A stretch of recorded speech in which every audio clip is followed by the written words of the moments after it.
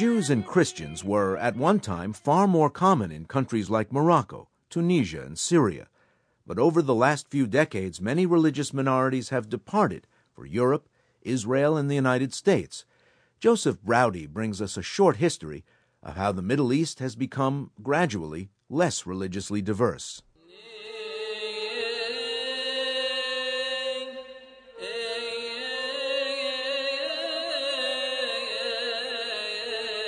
This haunting sound comes from the Middle East, but it's neither Arabic nor Islamic. It's church music from the Copts of Egypt, the oldest Christian community in the world. The Middle East was once, like many other great imperial areas, a great mass of ethnicities, languages, religions. It had large numbers of Christians and Jews. It had large numbers of different Muslim ethnic groups.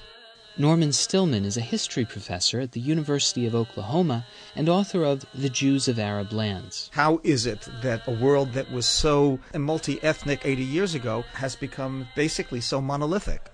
Both the Jews and the Christians in the Middle East are, in a sense, the Native Americans of the Middle East. Frank Salema is a Near Eastern Studies professor at Boston College and author of Language, Memory, and Identity in the Middle East, The Case for Lebanon. If we want to speak in terms of precedence, they were the people who were there first, before there were any Arabs in the region. And we know that the Arabs began pouring into the Near East and the Eastern Mediterranean and later North Africa, beginning in the 7th century. But prior to that, if we want to go into terms like indigenous and say the indigenous inhabitants of the Middle East were Christians and Jews. In the name of Allah, the Merciful, the Beneficent. This is a document from Muhammad, the unlettered prophet. What applies to Bani Auf shall also apply to the Jews of Banu Najjar. This Saudi Muslim cleric is reading from a 7th century document called Sahifat al-Medina, the Constitution of Medina, in which the Prophet Muhammad lays the groundwork for a new relationship between Muslims and non-Muslims to govern an expanding Islamic empire.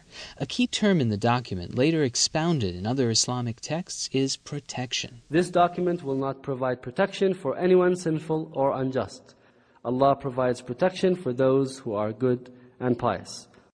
The set of laws, the Dhimma laws, has been described by scholars as a system of protection. It regulated the existence of the Dhimmi people, the Jews and Christians who came to fall under the rule of Islam. It was a system of unequal relationships whereby the Dhimmi people were relegated to certain professions, certain areas within the domains of Islam. It was also a system of taxation where Christians and Jews paid a special poll tax that essentially was meant to allow them to remain on their lands. History professor Norman Stillman. But being even second-class subjects is far better than being no subject at all. And as long as a certain hierarchy was maintained, they had a place in society that in fact was far better than outsiders had in Europe up until modern times. The last Muslim empire was the Ottoman Empire, which ruled from Istanbul for centuries. Some Ottoman rulers applied the laws of the Dhimma more stringently than others, but by the dawn of the 20th century, the empire's Dhimmi had noticed that there could be other ways of living through the institutions and ideals of Europe. Minorities began to look outside the Islamic world with the ascendance of the West. They were the first ones to seek modern educations. They were the first ones to learn foreign languages, and they also served as intermediaries between the outside forces that were penetrating their world. Some Christians and Jews moved to Europe. Others served European colonial powers such as France and Britain as they now took control of former Ottoman provinces like Syria and Iraq. Others yet, notably Christians, tried to help import a new form of political thought to the Middle East, nationalism. Frank Salema.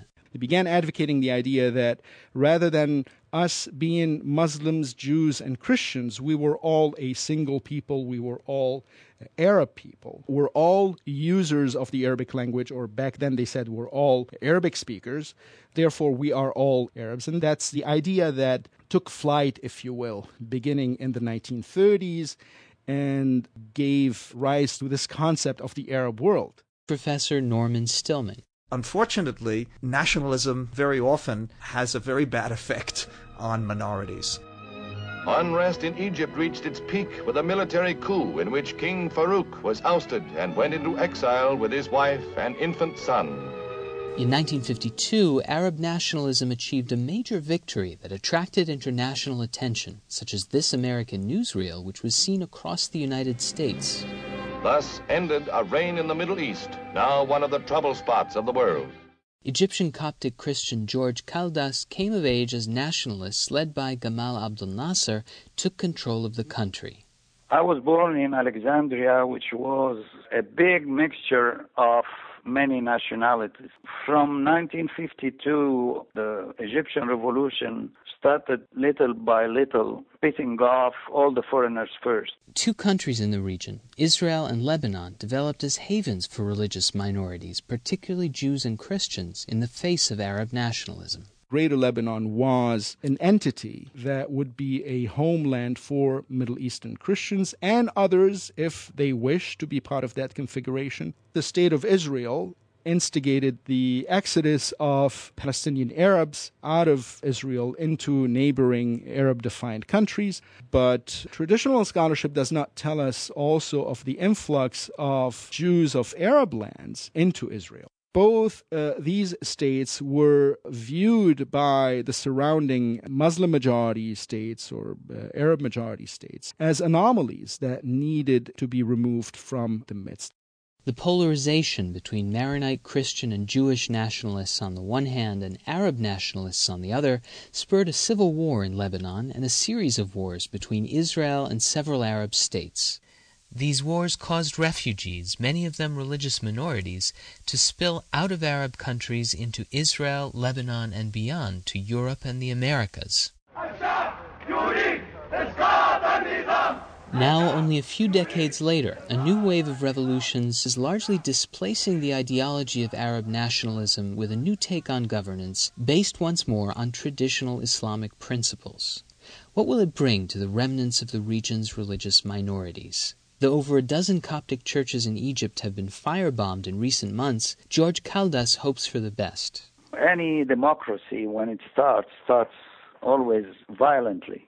So this could not be taken to be against anybody or any revolution.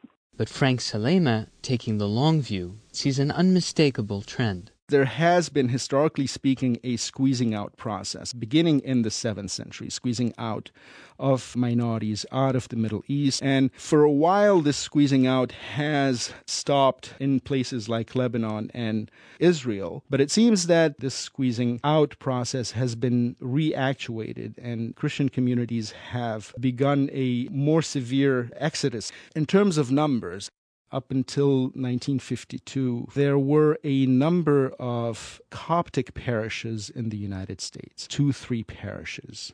Today, they number in the hundreds.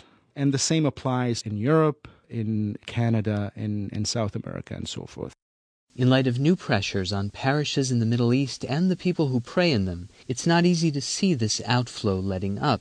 But global concern can be valuable in supporting the rights of Middle Eastern minorities, as well as highlighting the value of diversity in the ancient heartlands of all three monotheistic faiths. For America Abroad, I'm Joseph Braude. I'm Ray Suarez, and you're listening to Religious Minorities in the Middle East on America Abroad.